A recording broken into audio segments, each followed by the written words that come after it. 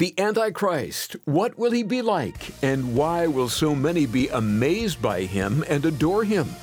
Let's look into that today on Abounding Grace. This is amazing grace.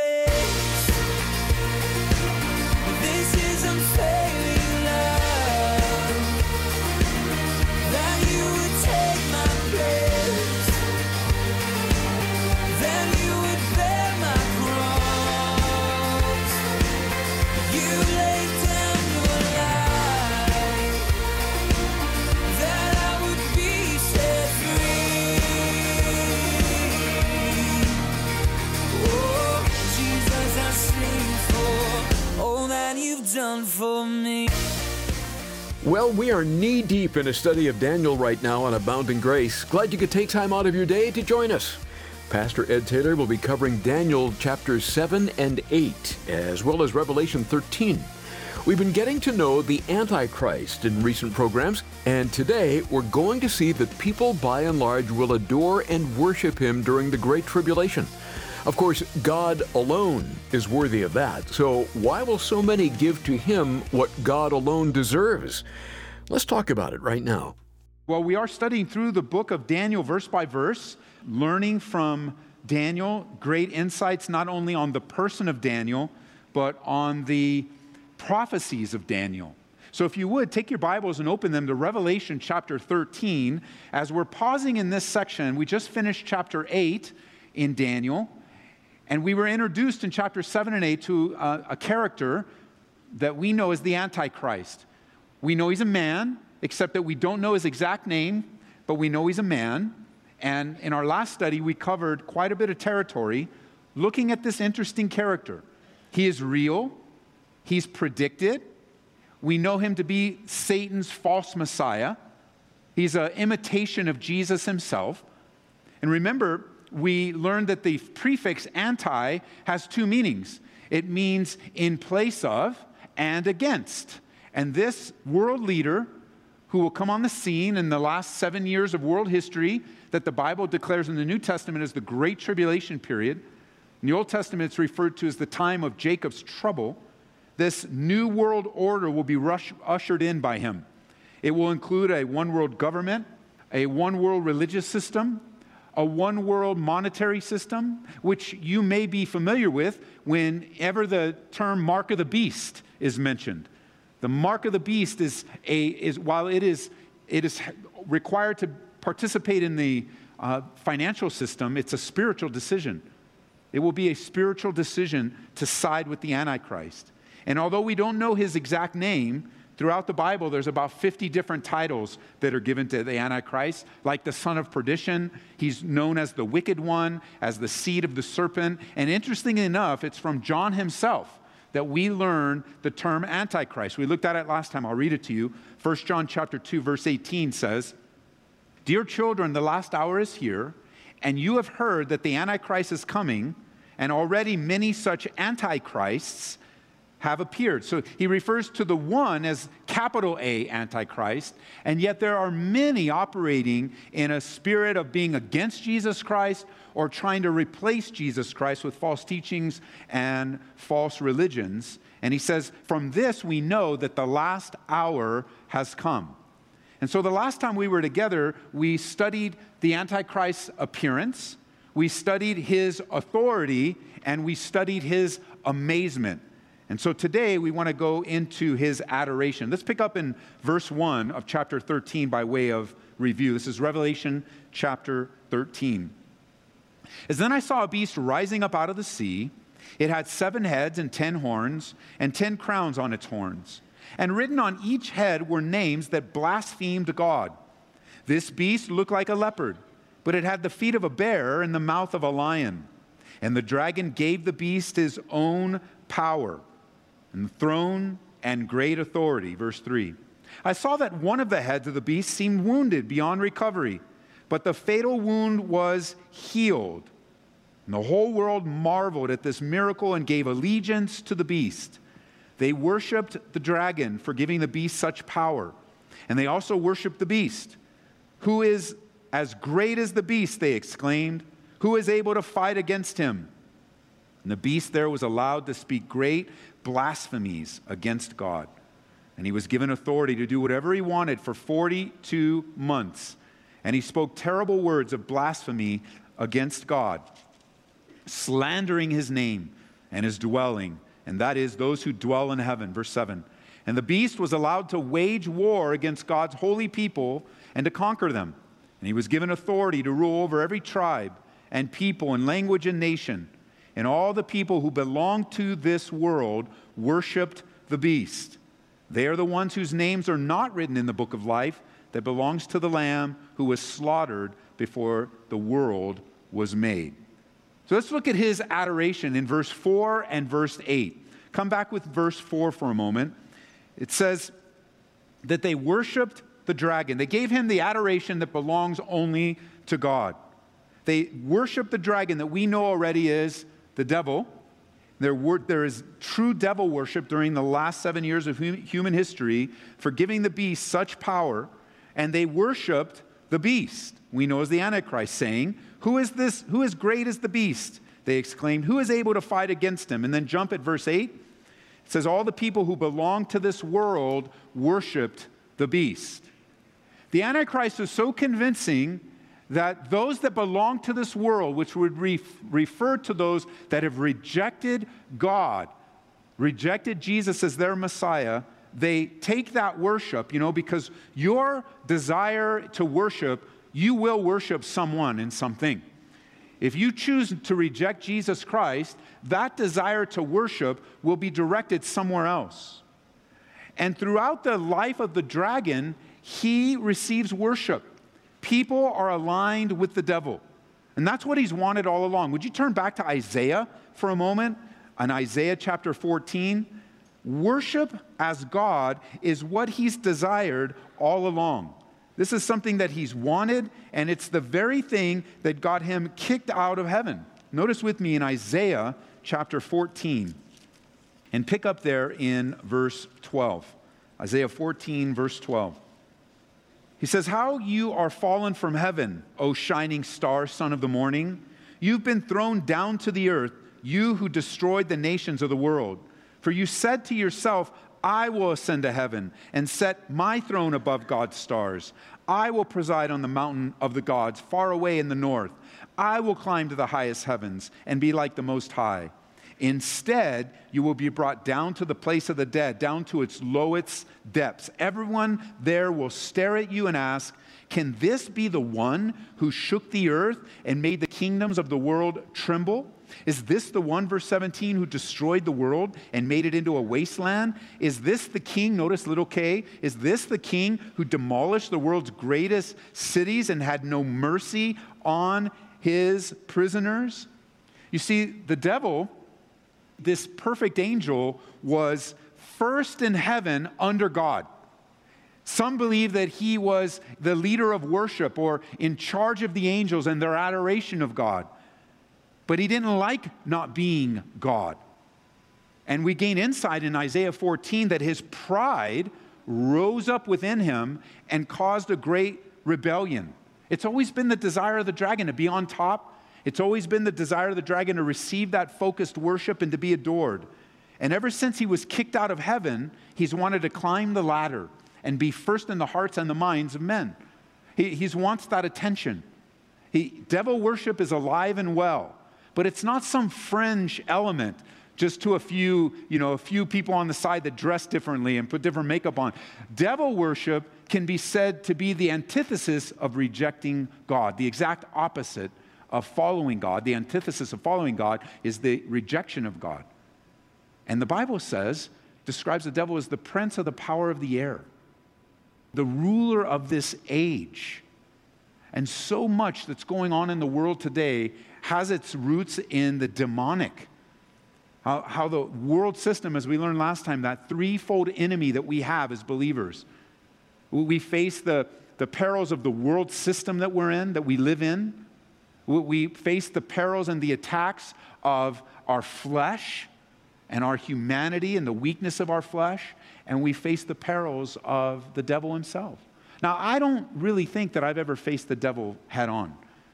I don't think that I face the devil head on as if he shows up to tempt me all the time. I think that his time is spent with men and women that have far more influence that he would take down and would influence far more people. But I'll tell you what, I've dealt with the demonic before. Have you? Anybody felt a demonic attack on your life? And just like an overwhelming sense of evil and evil's presence? I've certainly felt that and experienced that. And ever since the devil was kicked out of heaven, he's wanted that place of prominence. And so the people's amazement here and the people's adoration is what he's wanted.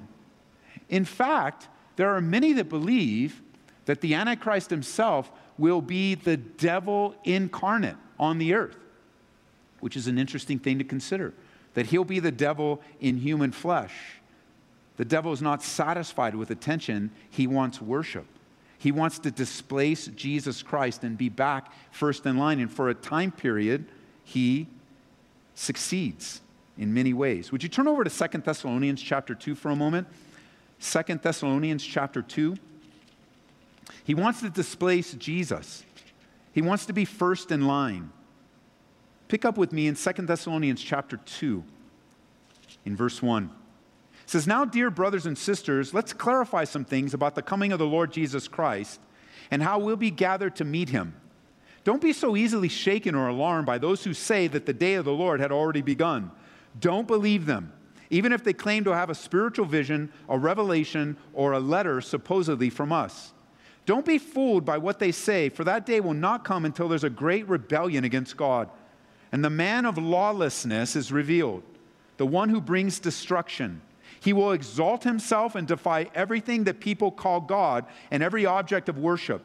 He will even sit in the temple of God, claiming that he himself is God." We have another description of what will happen through the deception of the Antichrist here in 2 Thessalonians. He says, verse 5, "Don't you guys remember that I told you all about this when I was with you? And you know what is holding him back, for he can only be revealed when this time comes. For this lawlessness is already at work secretly and will remain secret until the one who is holding it back steps out of the way. Then the man of lawlessness will be revealed, but the Lord Jesus will slay him with the breath of his mouth and destroy him with the splendor of his coming." Verse 9, "This man will come to do the work of Satan with counterfeit power and signs and miracles." We looked at that a little bit last time because of that deadly wound. He will use every kind of evil deception to fool those on their way to destruction because they refuse to love and accept the truth that would save them. So God will cause them to be greatly deceived, and they will believe these lies. Then they will be condemned for enjoying evil rather than believing the truth. So lies surround the Antichrist, and many people will believe his lies. But I don't believe that those lies are like a bunch of different lies, but I believe they're rooted in a lie. Now, we already know Jesus declared straight up that the devil's a liar. He doesn't tell the truth. He's a liar. And he has been, Jesus said, from the beginning. What does the devil lie about? He lies to people about God and gets people confused about the character, the nature, the care, the concern of God.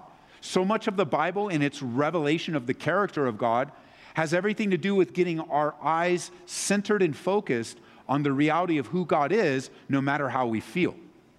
Because the circumstances in life can really mess with our feelings, and if we're not careful, our perceptions and feelings will be that barrier, and we'll start to project them upon. I was just reading Pastor Chuck Smith in his book on faith, entitled Faith. I was just reading this section where he said, and I'll summarize it, he talked about how when we face these major limitations in our lives, it's very easy for us to project those limitations upon God.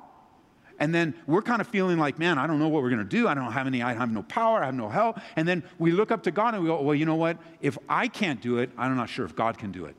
And we begin to project our own human limitations upon the limitless God. And so the lies that the devil tells us, they're really centered around who God is, his grace and his mercy and his character. But you know, the devil also inspires lies about ourselves. Really stirring up pride perhaps in our lives, or thinking we're more important than we should be, or allowing that situation where, you know, one of the biggest lies I see among believers is carrying this weight of condemnation around from past sins.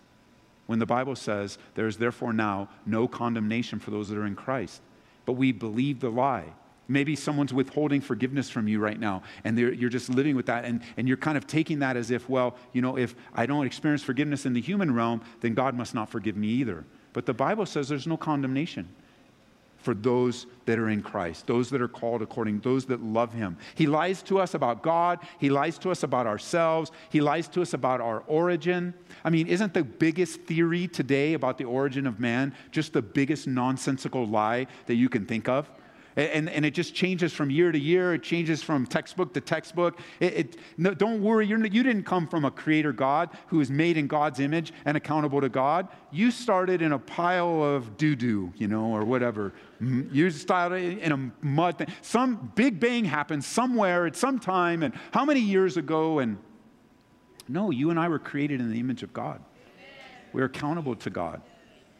We are accountable to his care and concern. A real God sent a real Savior to deal with the real sin in your life and mine, to rescue us and free us and forgive us.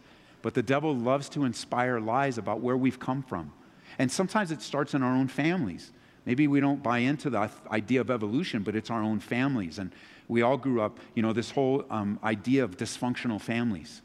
And that's a big deal today. And I know some of you, when you hear that word, you go, well, Ed, you're describing my family. But it's not just your family. You realize that, right? Because of sin, we all grew up in a dysfunctional family. And by the way, the family that you're raising right now, that's dysfunctional too. We haven't tasted the fullness of God's perfection yet. We're growing and we're being discipled. And some of you might be unconvinced. Maybe parents, I'd say, oh, I'm not, my family's not dysfunctional like the one I grew up in. And to that we say, amen. But have you ever failed your kids? Yeah. Was that functional or dysfunctional? Like sin is in our home. Sin is in our parenting. Sin is in our marriage. But the lie is that your family is so bad that you're going to be damaged for life, that there's no hope for you, that there's no possibility to change, that you'll be under the weight of the way you were raised or the way you thought. Some of you grew up going, I will never be like my mom. And guess who you reflect at times? Your mom or your dad. That's how you were raised. And then you get that glimpse of it, and it's just overwhelming, and you start to believe the lie and begin to think, well, maybe I am just like my mom. No, you're not. You're like you are, and God's at work in your heart and in your mind. The Bible says that that's the work of God's sanctification, that you're being changed from glory to glory and strength to strength. That the goal for you and me is not to be like someone we admire. The goal for you and me is we're being conformed into the image of Jesus Christ, very much into his image. So what? He tells us lies all the time about our origins, where we come from. He tells us lies that you'll never be any good, you'll never make it, you'll never. No, my Bible says that what's impossible with man is possible with God. So whatever God has told me I know that if it's his will, he'll get me there. That there's a way. God makes a way where there is no way. And he's able to get me, but we believe the lies and we stunt our spiritual growth and we stay stuck. Another lie is that our enemies are people. The Bible doesn't say that. The Bible says they wrestle not against flesh and blood, but against principalities and powers. That it's a spiritual battle that can only be won with spiritual weapons. That'll be the next time we're in Daniel, because the spiritual weapon that Daniel used the most, prayer. You'll find an example in Daniel's life in the next chapter of a man that was committed to two things, prayer and the Word of God. Read ahead. You'll see that he was inspired and stirred by the writings of Jeremiah. Like that affected him. And it enlivened his prayer life. I mean, there's all sorts of lies that we face, but there's only one lie at the root of it all. There's a lot of lies swirling around our lives, but there's only one lie, and that is that there is no one true God. That's the lie. I mean, if you believe that there is no God, the Bible not only says that you're foolish, the fool said in his heart there is no God. That's a foolish thing to believe, but it will skew every other decision you make. And you go, but Ed, we're believers. We're repentant of our sins. We follow Jesus. There's no way I believe that lie. Well, at times, I'm sure there is. Every time you take things into your own hands, you displace God in your life for that season. Anytime you begin to doubt that God is sovereign and working all things together, like that's the lie. So it doesn't surprise me in Revelation 13, 2 Thessalonians chapter 2, that lies and deception are surrounding the end times, especially the coming of the Antichrist. Come back with me to verse 4 in chapter 13, where the question is asked, who is as great as the beast? Now, these are the people living on the earth at the time. Who's like the beast? Who is able to fight against him? It sounds familiar. You Bible students, these phrases sound familiar of the worship that God receives from his people. You can just jot them down, I'll read them to you. In Exodus chapter 15, verse 11, who is like you among the gods, O Lord? Psalm 35:10, Lord, who can compare with you? Micah chapter 7, verse 18, where is another God like you who pardons the guilt of the remnant, overlooking the sins of his special people? And notice what they say to the Antichrist. Who is as great as the beast? Who is able to fight against him? He's worshiped. You're listening to Abounding Grace with Pastor Ed Taylor. He's been describing the worship the Antichrist will receive during the Great Tribulation. To hear it again, visit our website at aboundinggraceradio.com, or you can hear us through our app. Simply search for Calvary Aurora in the App Store or Google Play and download the free app today. We couldn't be more excited about the resource we picked out for you this month. It's a book by Max Lucado called In the Grip of Grace. The message of the world is try harder and work smarter. You've got it in you. You can do it. But the message of the Bible is something entirely different. In essence, we're told stop striving and being self-sufficient, but rather land in the arms of a God who loves you and be refreshed by his grace. Dive deep into the riches of God's grace as you read In the Grip of Grace. And we'll gladly send you a copy when you support Abounding Grace today with a gift of $25 or more. Just pick up the phone right now and call 877-30-GRACE. We want this radio ministry to be the sort of ministry that God uses too. And that's our prayer. It's our heart's desire. If you'd like to get behind what we're doing and offer a one-time gift or ongoing support, we would sure appreciate it. This would be a good time to hear from you.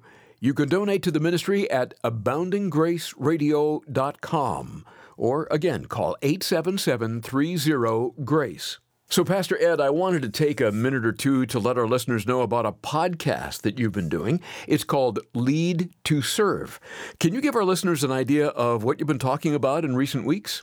Yeah, Larry, we launched Lead to Serve here. It's LEAD, the number 2, serve. It's all one word, Lead to Serve.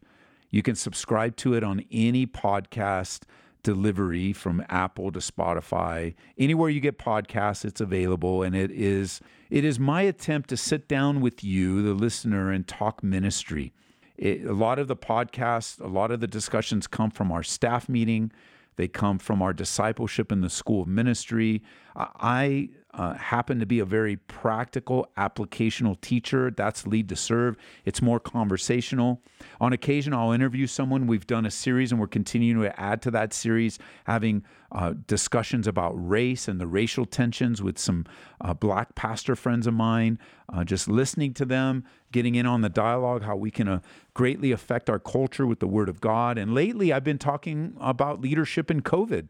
I just dropped not too long ago an episode that I did a pastor staff discipleship, and I turned it into a podcast, kind of edited a little bit, but it was all about what's expected of leaders during this time. There's so many examples, so many opinions, so much attention given to one particular side or the other. What are we supposed to do with masks and open and closing churches, and what's our attitude supposed to be? I spent a good half hour talking about that. So it's really to develop you in your ministry, whether you're a Sunday school teacher, a pastor, the idea of whether you're a CEO or you drive a delivery truck or you work at your local supermarket, it doesn't matter. Where you are a leader and a servant in the sphere that God has given you. And I want to take the Bible and put the principles down in relatable, accessible ways so that we can all serve the Lord better. And whether you're a pastor in a church or a leader in the church or any sphere of life you're in, I know God will use it. Lead to Serve. It's all one word. LEAD, the number 2, serve. You can put my name in, Ed Taylor, it'll probably pop up anywhere you get your podcast. Subscribe and tell a friend. So look for Lead to Serve wherever you listen to your favorite podcasts. That's Lead, the number 2, Serve. Well, that's all the time we have for today, but come back next time when Pastor Ed Taylor will resume our series in Daniel on Abounding Grace. This is amazing grace. This is unfailing love. That you would take my place. That you would bear my cross. You laid down your life. That I would be set free. Oh, Jesus, I sing for all that you've done for me.